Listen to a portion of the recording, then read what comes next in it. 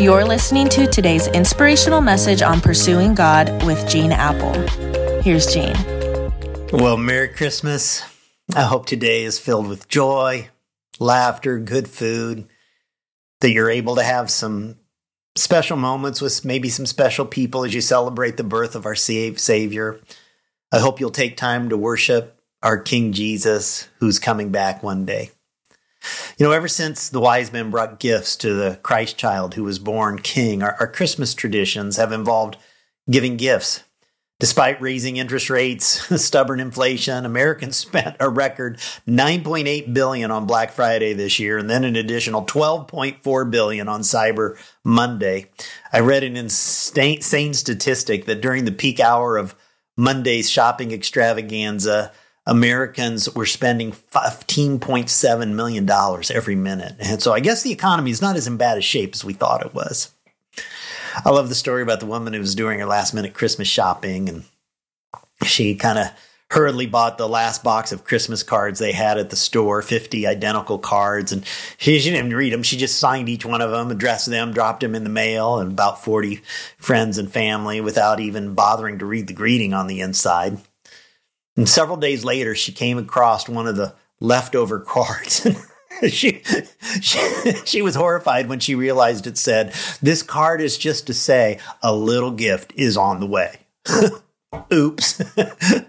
I bet she hit the after Christmas sales in a big way.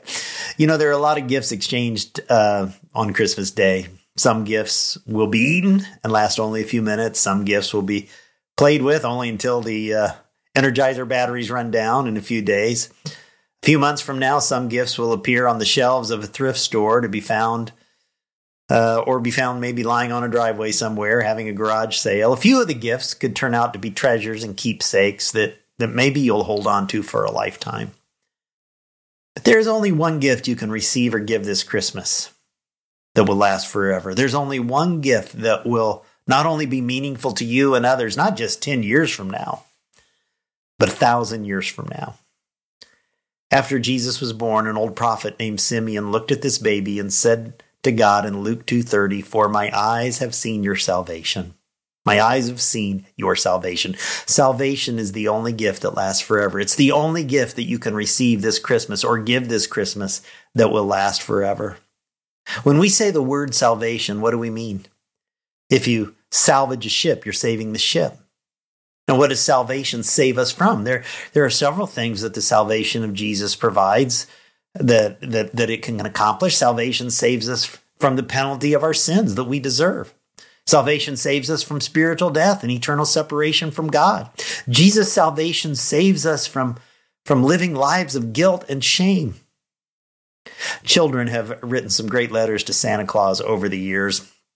This one might be my favorite, that says, "Dear Santa, there are 3 little boys in my house who live here. There is Jeffrey, he is 2. There is David, he is 4. There is Norman, he is 7. Jeffrey is good some of the time. David is good most of the time. Norman is good all of the time. I am Norman." You know, the fact of the matter is, none of us are Normans, right? None of us are good all of the time. The Bible says none of us are righteous, not even one. So we all need help. We all need salvation from our sins, our failures, and our deliberate rebellion against God.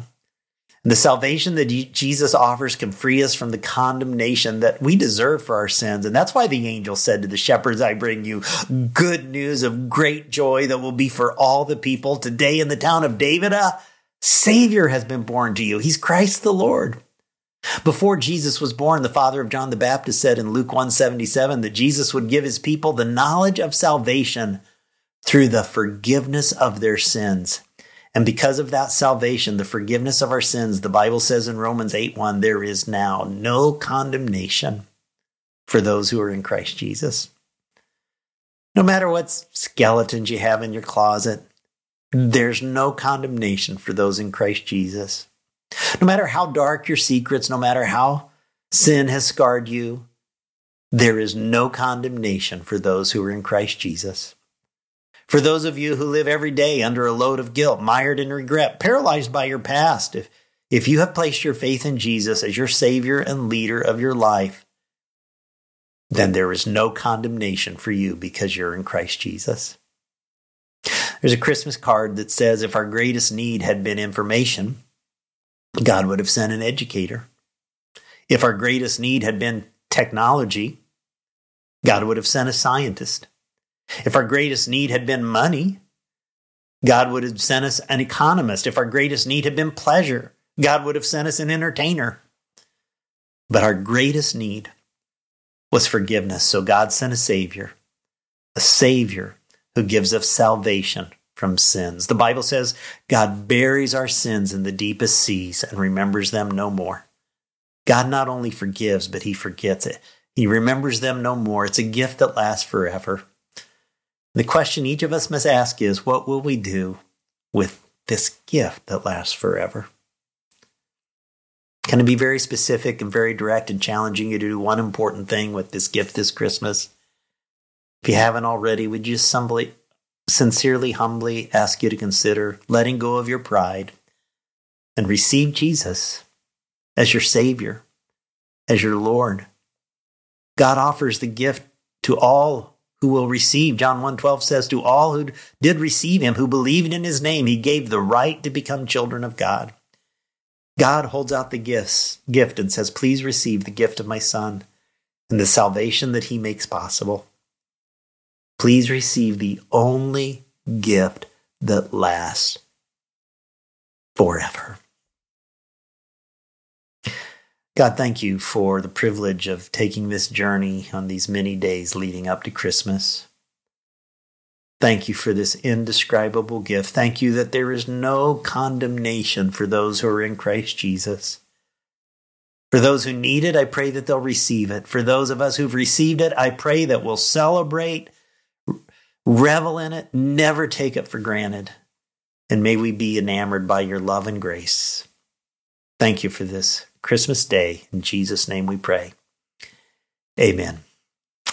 Hey, it's been a fun journey to be with you these days. And I hope you'll join us this coming weekend, New Year's Eve weekend. What a way to the cusp of a new year. We're kicking off At the Movies, best invite series all year. You can only see it on an Eastside campus. It won't be online. We've done a separate series for online. So I hope you'll invite somebody back who came with you for Christmas, and we're going to kick off At the Movies together. Love you. See you soon. You're listening to today's inspirational message on Pursuing God with Gene Apple.